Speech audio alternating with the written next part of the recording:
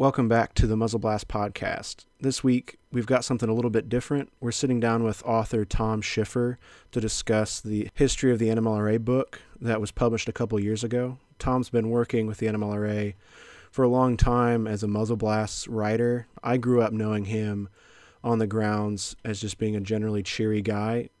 For me growing up, he always carried around a camera, and in recent years has been a real asset to us in just knowing NMLRA history and having documentation and photographs of all this stuff. So this is a different episode. I mean, it's not talking about guns or hunting, but it's talking about some of Tom's personal history in muzzleloading and black powder, as well as a lot of really interesting anecdotes about the beginnings of the National Muzzleloading Rifle Association that I personally hadn't heard before.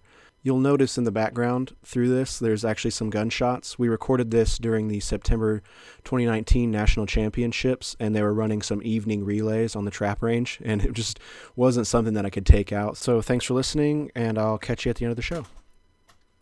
Well, done 2 books with this thing. It does great. Well, you saw my book. You saw most of the photographs. So you came right through one of these. Now, this is about my 6th one of a G12. Really? Mm-hmm. I didn't have it 2 days and dropped it and went back to the dealer. It was Best Buy. And they said, did you buy the guarantee? And I said, no. And he says, you buy it right now and I'll replace it. He says, go back there and get a new one. So that was my 2nd one.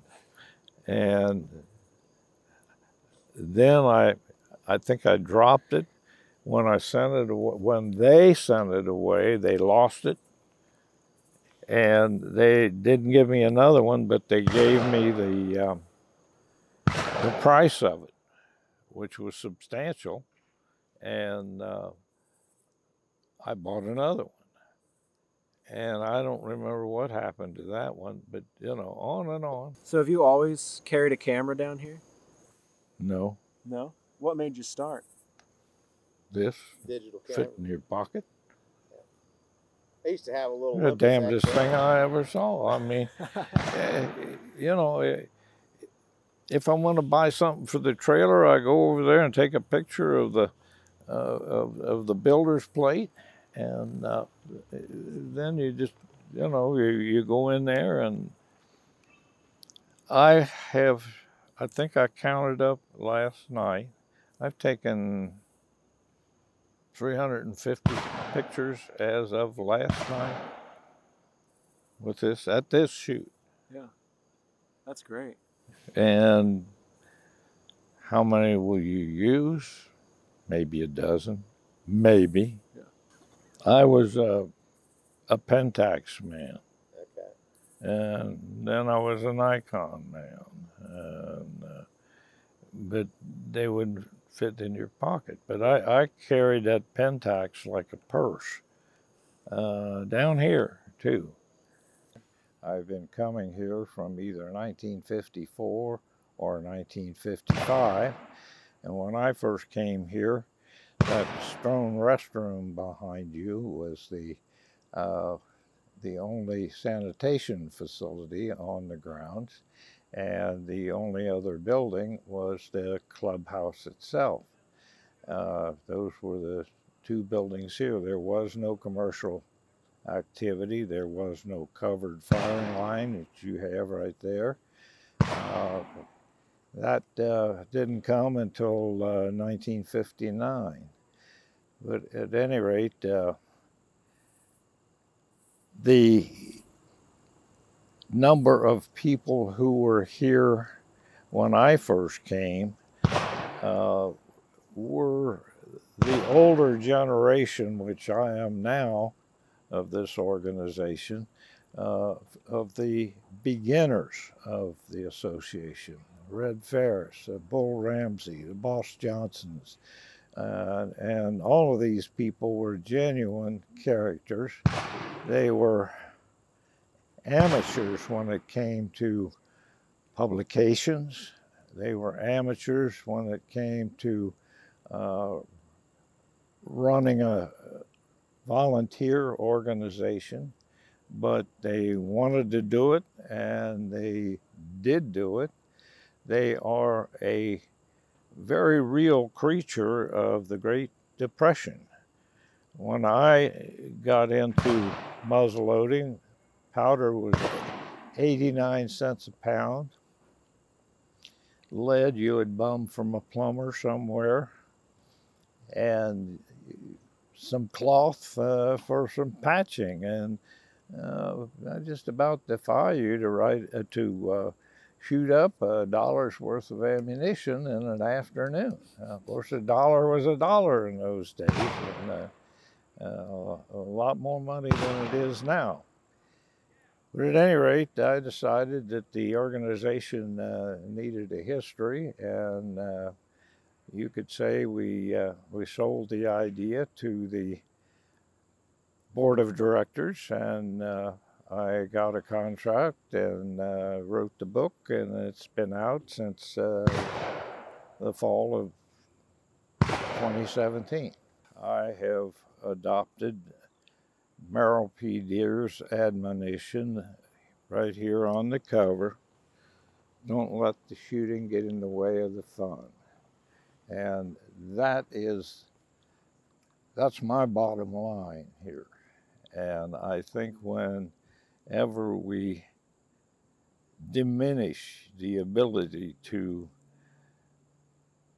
have self-expression down here and inhibit the characters who naturally came out of the woods, if you will, back in the old days, it was wonderful. It really was.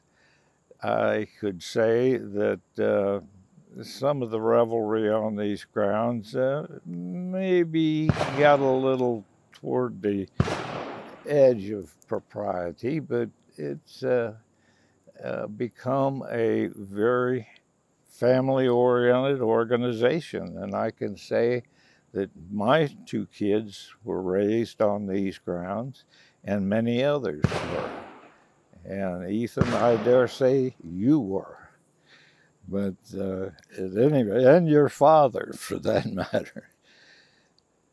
So if do you have some questions about the writing of the book? Was it difficult to find this information, or did you have to dig, or pretty decent records kept? I mean, what did that process look like? Was it a lot of archives, or was it more interviews? The answer to that is yes and no. There was a rich trove of information haphazardly kept from the early days. As a matter of fact, I never found the minutes of the meeting before about 1947. A primary source was Muzzle Blast, and of course that didn't come in until 1939. But Red Ferris wrote a friendly letter after each shoot, and before each shoot actually, telling you where it was going to be and what it was going to be. And after it was over, he would send you another listing the scores and telling you what it was like. And I would say I have probably found and read 70% of those.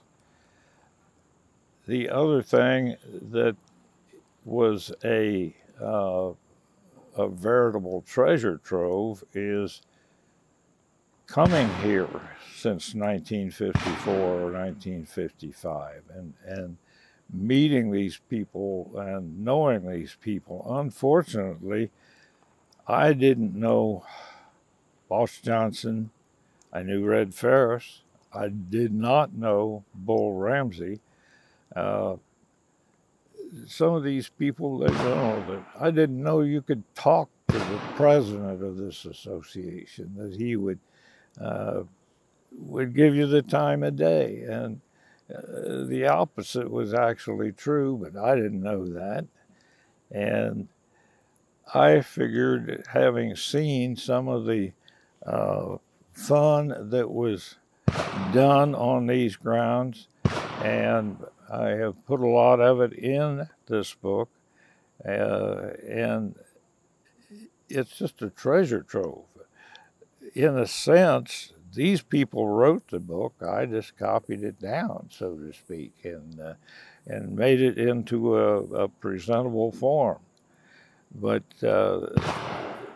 if you get the book, I think you'll agree with me that they were some real characters. I would say that Bull Ramsey was, in his day, was the heart of this association.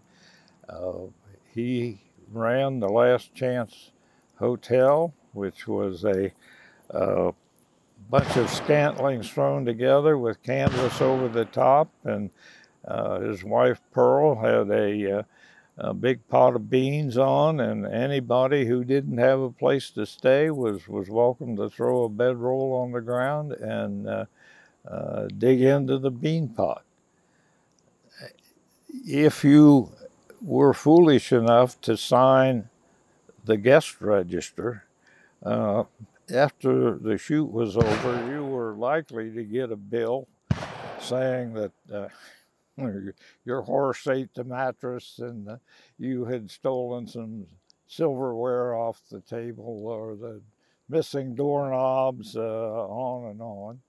And if you were really lucky, John Borsatti, who was one of his innkeeper friends, you might say, he would get up a caricature of yourself as a wanted poster.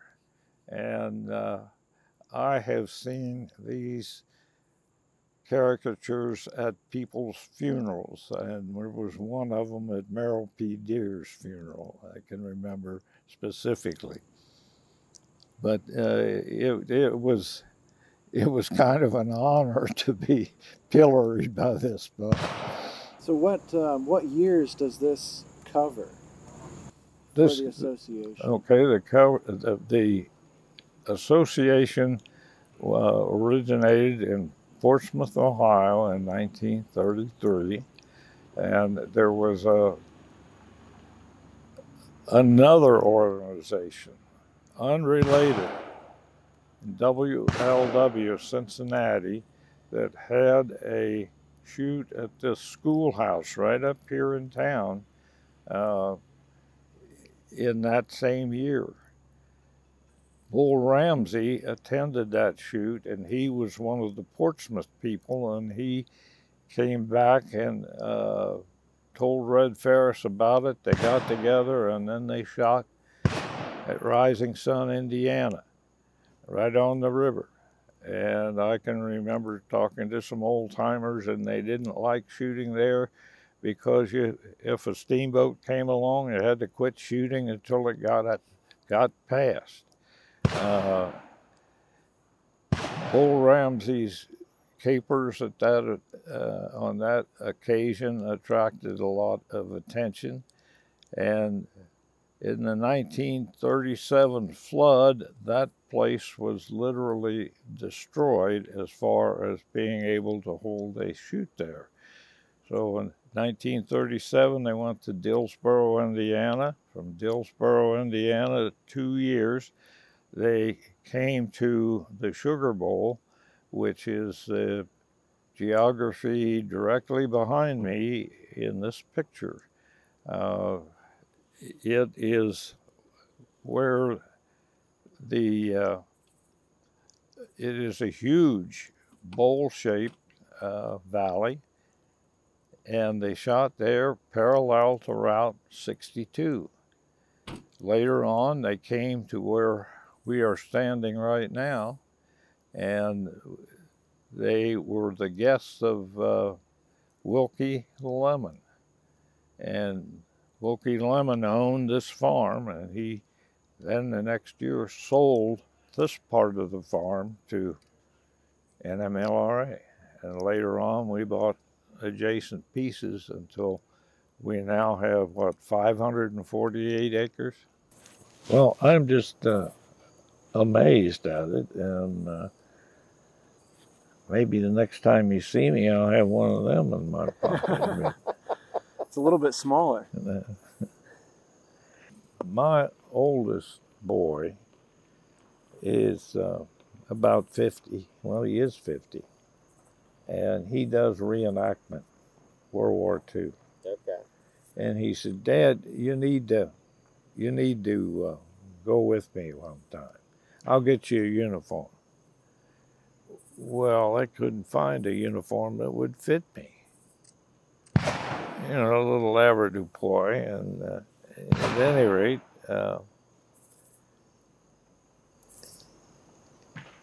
we came up with the idea of me dressing as the mad photographer, the press man. So Okay. I got an old slouch hat with a sign that said press, and I got a racing horn and put in one pocket, and I got a bottle of gin and put in the other pocket, and a big Large format cameras. what the hell it was, one of the old cameras. Oh, geez, the old press cameras. Yeah, yeah. Bellows on it. Well, it had bellows, and it had the big flash. So I took and screwed with a .20 platform on the bottom and put this thing on it, and nobody ever noticed it. And I went around. I'm really taking pictures with the thing, and That's awesome. I had a ball, And there were more people taking pictures of me than they were taking pictures of these Germans in a BMW with a sidecar and an MG42 on the sidecar. I don't know if you've ever been to one of those reenactments, I have but not. they are something to see. I have not. I would kind of like to. That there in the background is Mike Yazel. He's a longtime friend of Tom Schiffer's. We've been talking here.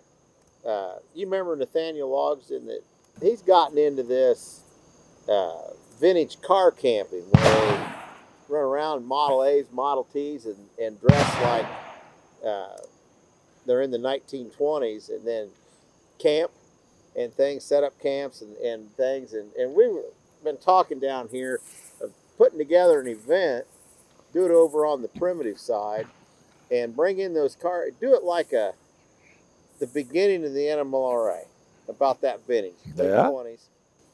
Set it up and have that car group come in, have a chunk match where you're shooting an actual shingle and things, and just putting together kind of a vintage event that's just all eye candy, Just kind of doing something just completely different than what people are used to seeing. Well, when I went up there to the D-Day reenactment at Conneaut, which isn't all that far from you, is it? Well, it is. It's way across the state from you. What town is it? Conneaut, Ohio. Okay. It's on Lake Erie, as far east as you can get, just Okay. about. Okay. I'm almost in the middle of the state. Yeah, Left that's and right, I'm about yeah. dead center. I'm 10 miles east of the 31 corridor as it heads north, there. So But you go up there and you see the German camp, which would be as big as this area to the clubhouse, and from the playground to the firing line here, and it would be covered with German encampment. They'd have a Fallschirmjäger, which is the German paratrooper group, and they would have nurses, all in full period dress, and they would have guys running around in these BMW motorcycles with a sidecar, and the old Machine coal gun on. scuttle helmets, and And they actually have a German 88 there, and they shoot it. And I think they 7 pounds at a shot, black, and they do an invasion. And my son's kind of in charge of the invasion crew, which kind of scares me to death because they've got 3 landing boats. One's an amphib, and the other 2 are the Higgins boats. And they actually load them up and take them out and then bring them in, and they have the mock battle. Where'd they find all that stuff? God, it came back in barracks bags and mess kits. You know, my dad always said when he was a kid that, you know, later in life he became quite a historian of the Civil War.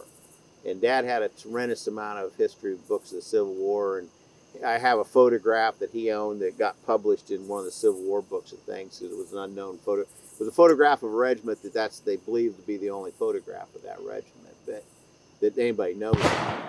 And he really got into the Civil War, and he said, you know, when I was a kid, I knew Civil War veterans. He said, there were half a dozen of them there in town I grew up in over there in Etna Green.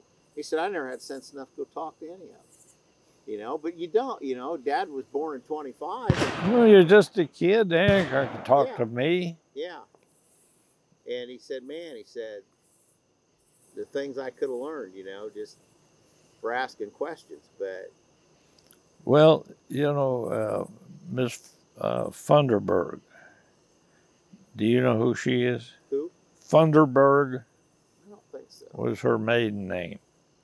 And she won the Crosley and the national championship here in 1959 or something. I don't remember the dates all in here, but since she won both of them, and was the only person I think that's ever won both at the same shoot, I made it my business to try to find her, and I found her. Her name is Robinson now, and she came up here and visited me before the book came out. And she had photo albums that were compiled by her father. And he was a physician in Ohio. I don't know, up around where Becky lives. Okay. And when they were kids, I think there was a son and a daughter, and the wife all had Claude Turner guns. He had the money to buy them anything they wanted, and he had, according to her, an extensive gun collection. And I says, well, did you inherit that or what? No, it was sold at Christie's. So it must have been a collection. And she came up here and visited me 3 years ago, I guess it was, and she had all these pictures in the book. And that was a blind spot to me, research-wise, picture-wise, was color pictures of these grounds, which she had. And I said, do you mind if I copy these? And I have my little camera in there, you know, when I'm doing this. And her husband says to me, he says, which ones do you want? And I said, well, I don't know yet, but he says, well, he had them copied commercially and sent them to me, wouldn't take any money, And you know what that would cost, you know, if you're doing that commercially. But anyway, she was a resource, and they camped beside the Last Chance Hotel. And I thought, oh boy, here's where I find out some stuff about the Last Chance Hotel. And I said, well, what was it like? Oh, my mother says you don't go near that place.